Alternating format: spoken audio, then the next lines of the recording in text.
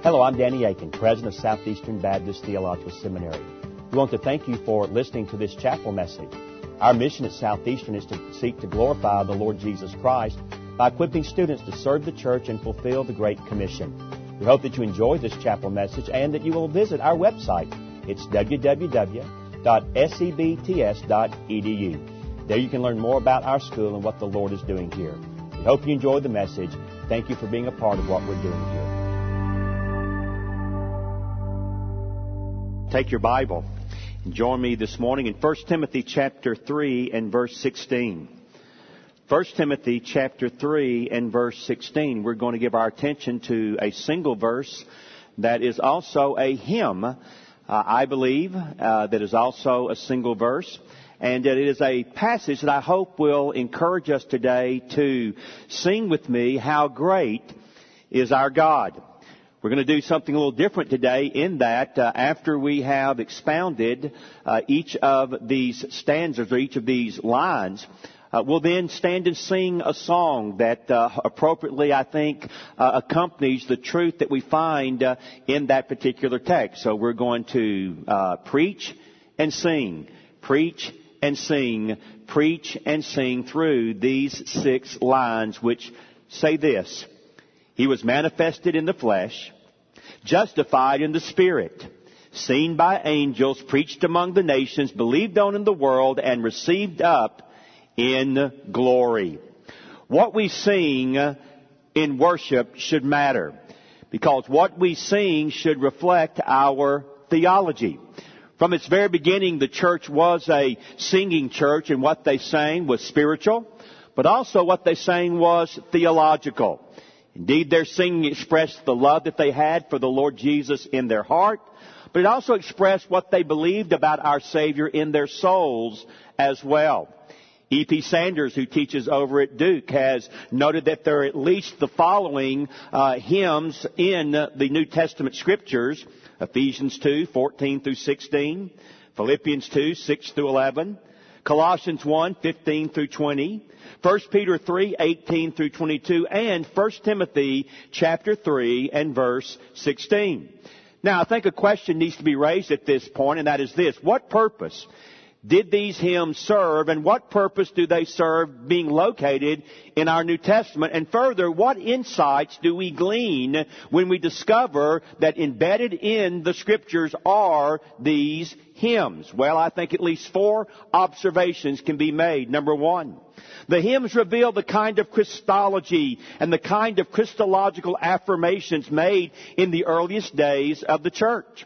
Secondly, because the hymns are earlier than their citation in the New Testament, they are even more primitive than the New Testament record.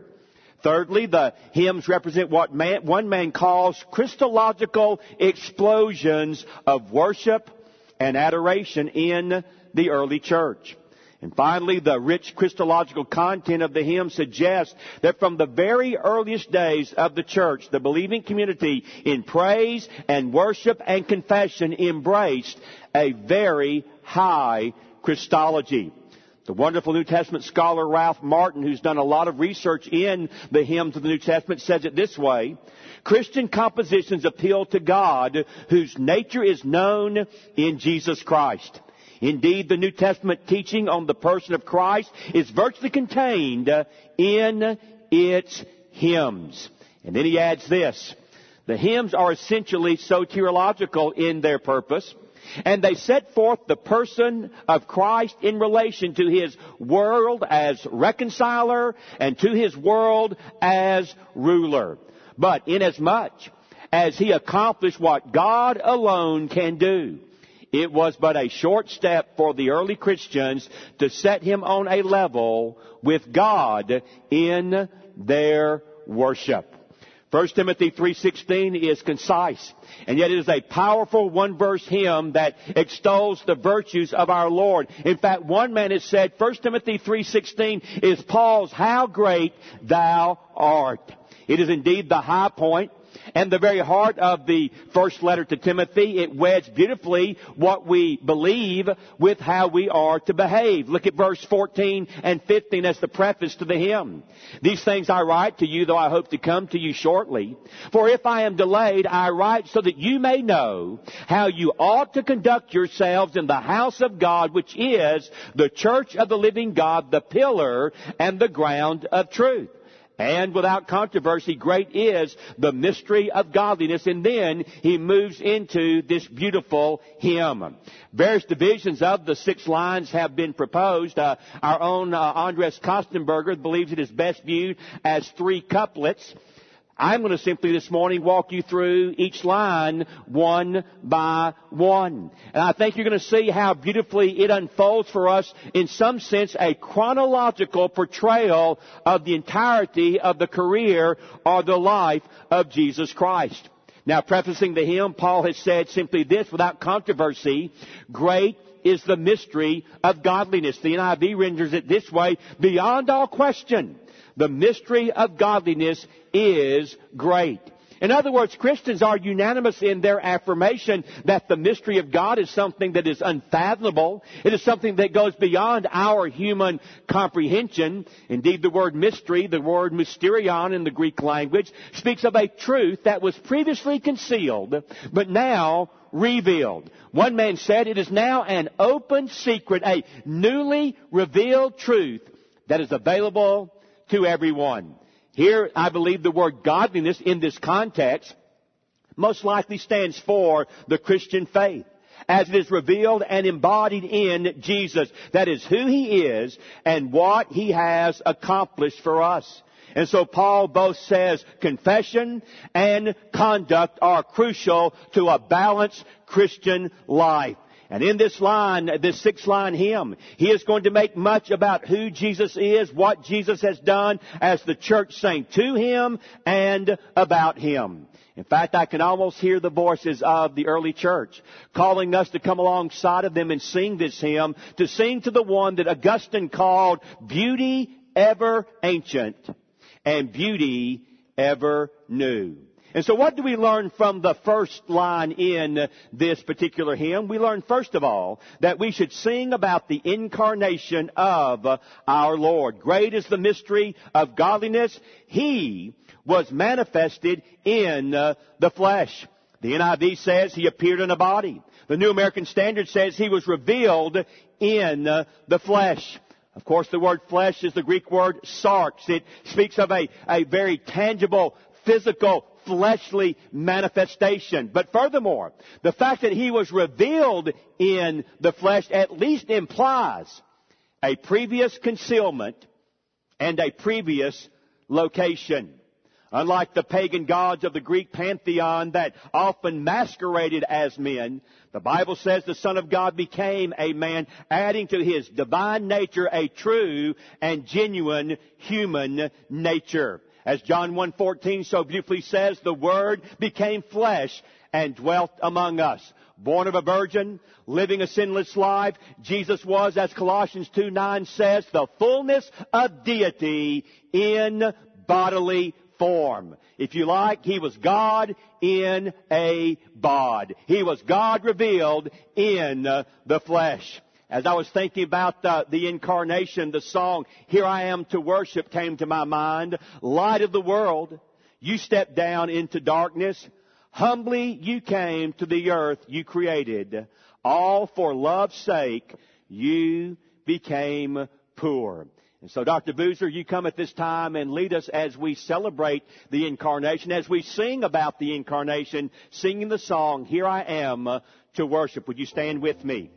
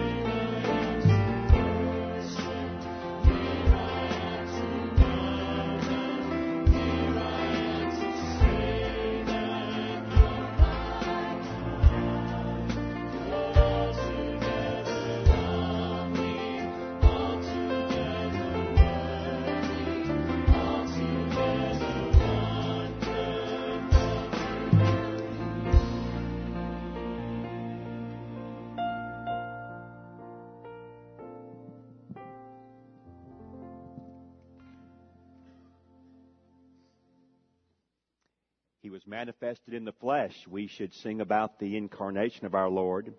Secondly, the Bible says He was justified in the Spirit. We should sing about the resurrection of our Lord.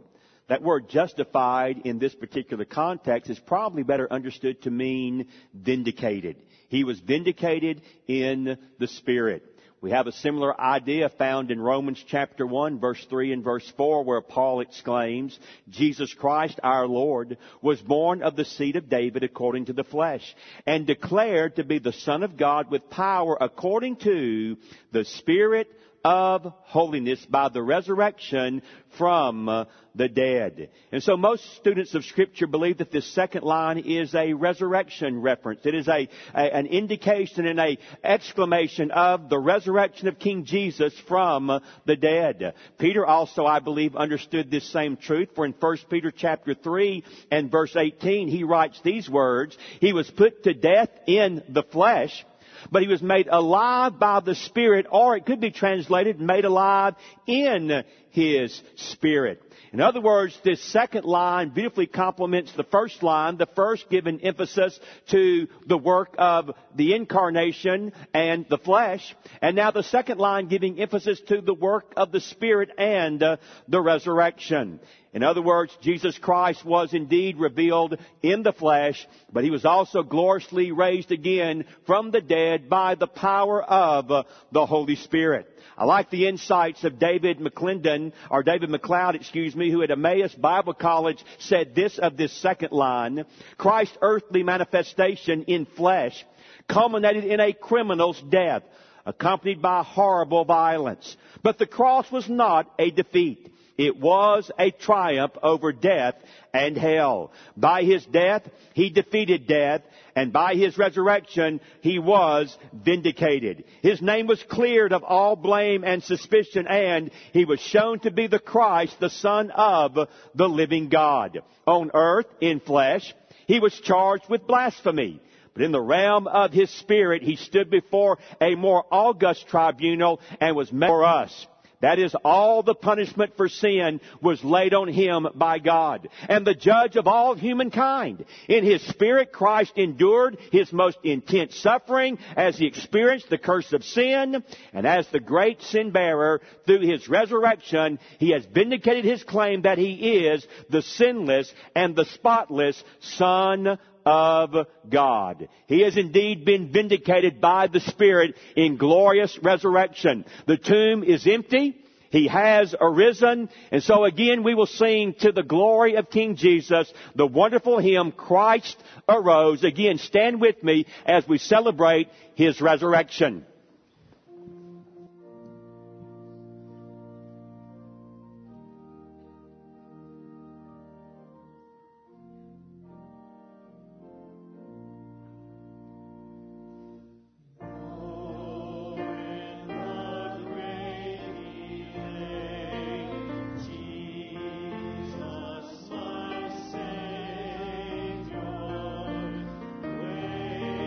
Waiting, my God.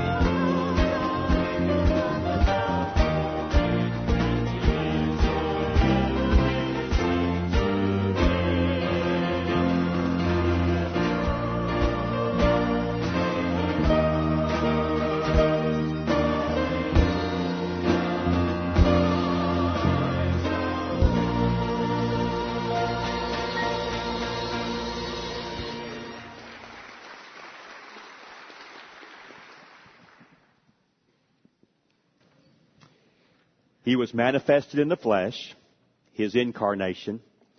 He was justified in the Spirit, His resurrection. He was seen by angels. We should thirdly sing about the ascension of our Lord. Here Paul addresses our Lord's wonderful return back to heaven and the wonderful witness and the wonderful reception He received by the holy angels. He was seen has the idea of beheld. They looked upon Him. They gazed upon Him. They could not take their eyes off of the Savior returning back to heaven. He had been vindicated in the realm of the Spirit by His resurrection. And now He ascends to heaven as nothing less than a delightful spectacle for all of the angels to see. One man noted that Christ twice passed by the holy angels of heaven. He first descended far below them in humiliation, but then He rose far above them in glorious ascension. Again, David MacLeod has, I think, a wonderful insight into this third line. One can well imagine the tremendous interest with which these angelic potentates followed the steps of Christ's humiliation from the throne of awesome majesty, agonizing shame. And as the infernal plot against Jesus thickened, they must have witnessed in amazement the non-intervention of God the Father on His behalf. Far more than 12 legions of angels must have waited breathlessly for a signal to flash across the sky for them to snatch the Son of God from death. They must have stood in stunned silence as God the Father allowed His Son to be nailed to a stake. Surely, therefore, the angelic host shouted for joy at the sight of one of their number rolling away the stone to reveal an empty tomb. And when squadrons of angels escorted the Lord of glory back to His heavenly home. Yes, the tomb is empty. And today there is a glorious Lamb seated upon the throne in heaven, crowned with many, many crowns. May we again stand and celebrate the wonderful ascension of Jesus back to heaven.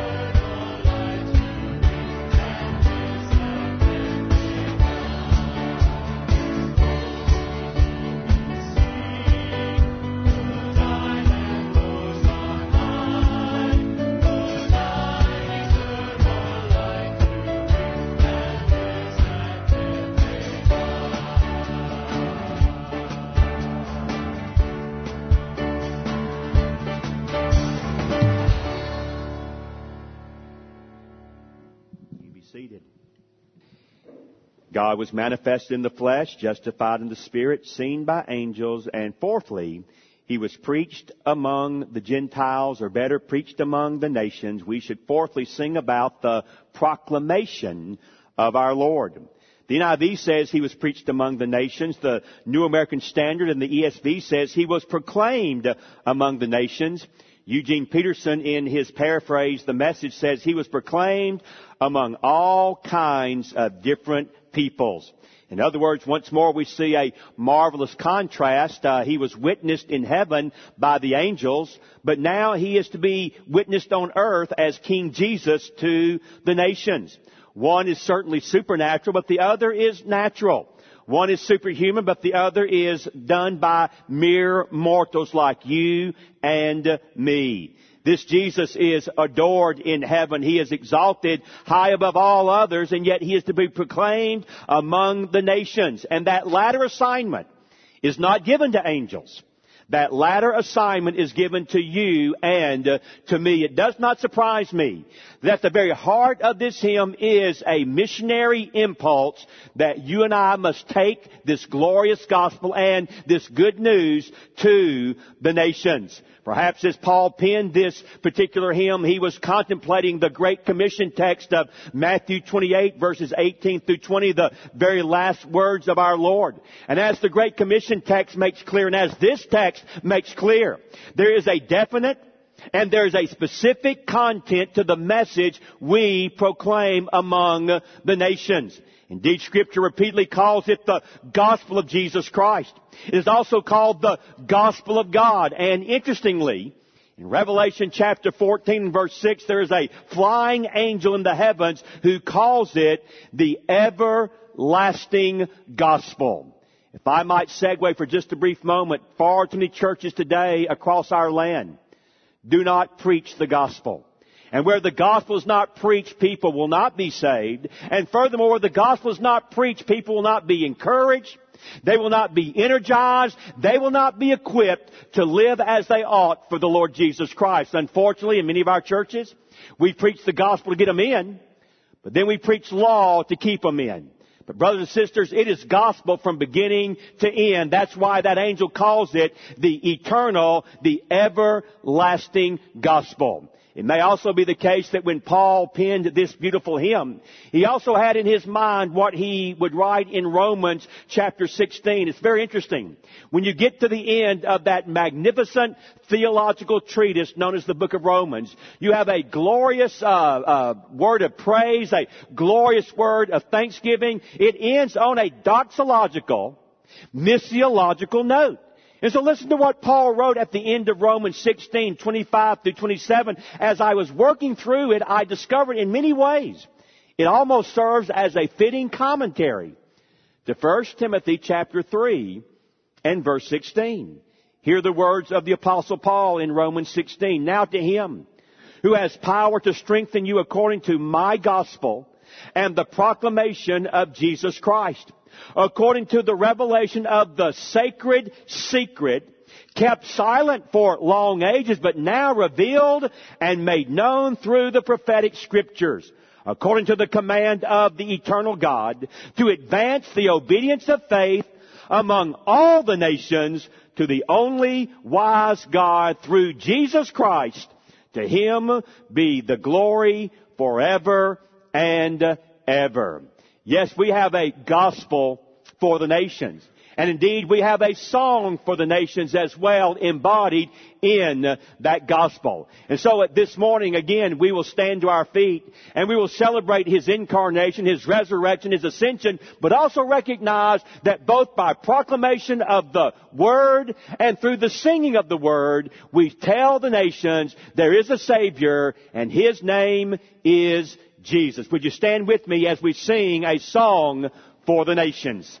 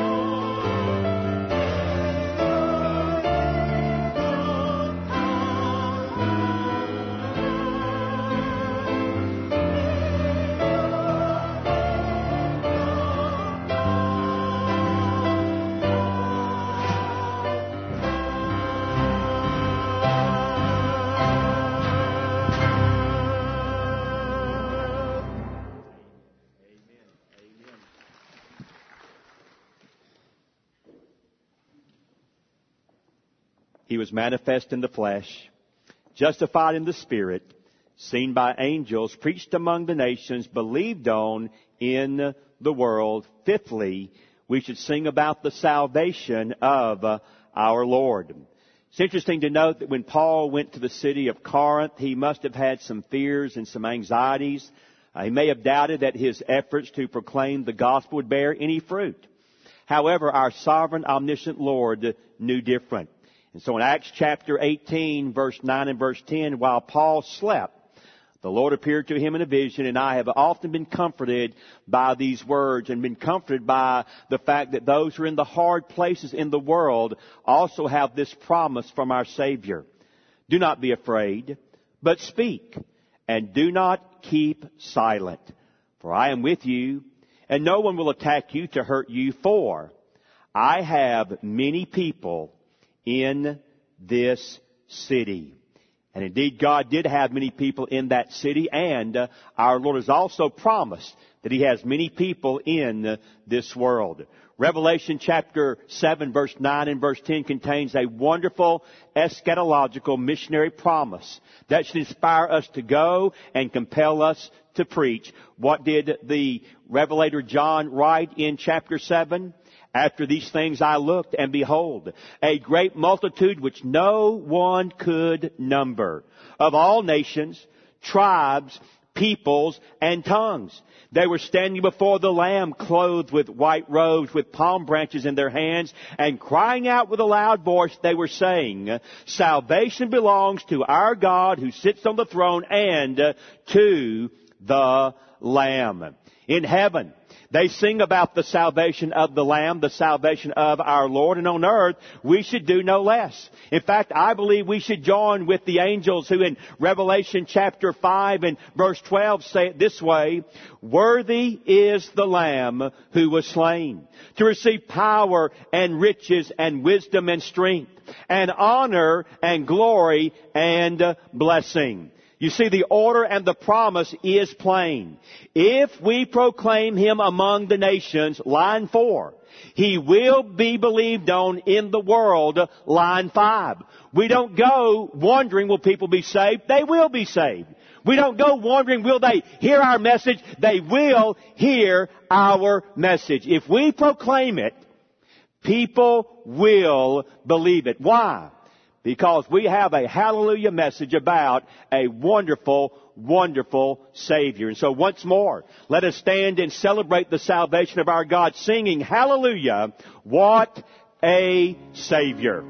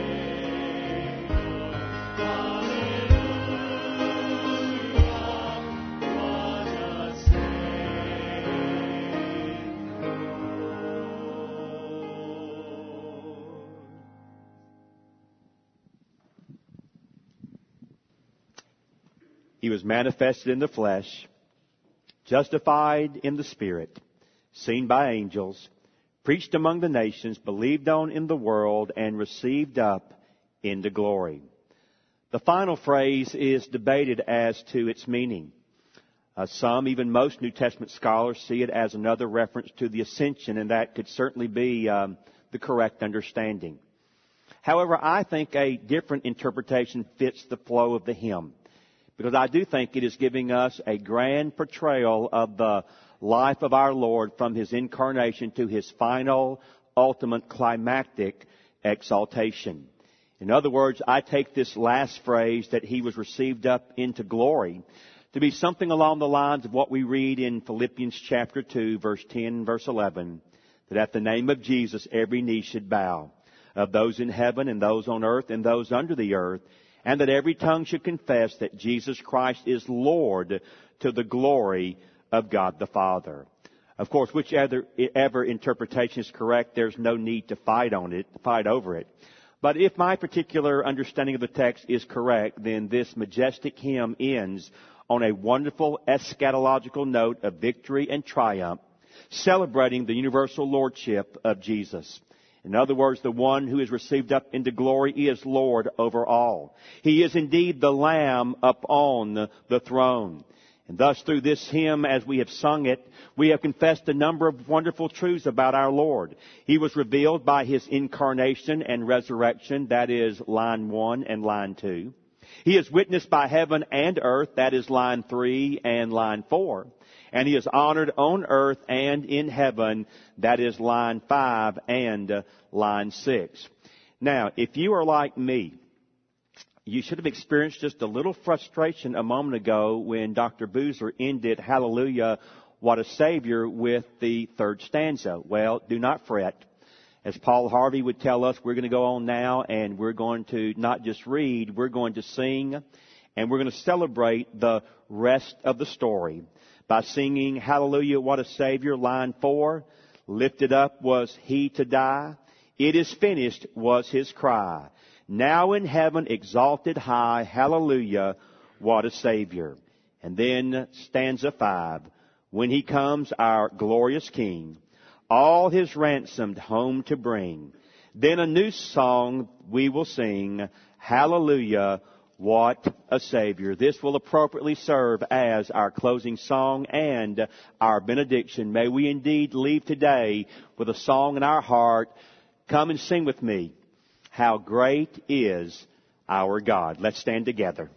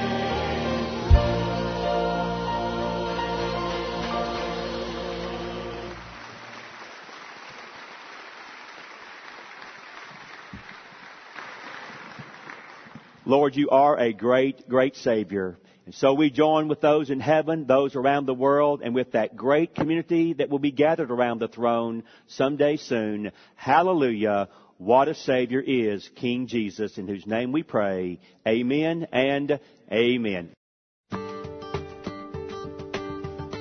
Thank you again for listening to this chapel message from Southeastern Baptist Theological Seminary. If you are thinking about theological education on the undergraduate or graduate level, including doctoral studies, we hope that you consider us. If you also find these chapel messages encouraging and a blessing to your walk with Christ, we hope that you will consider financially supporting Southeastern.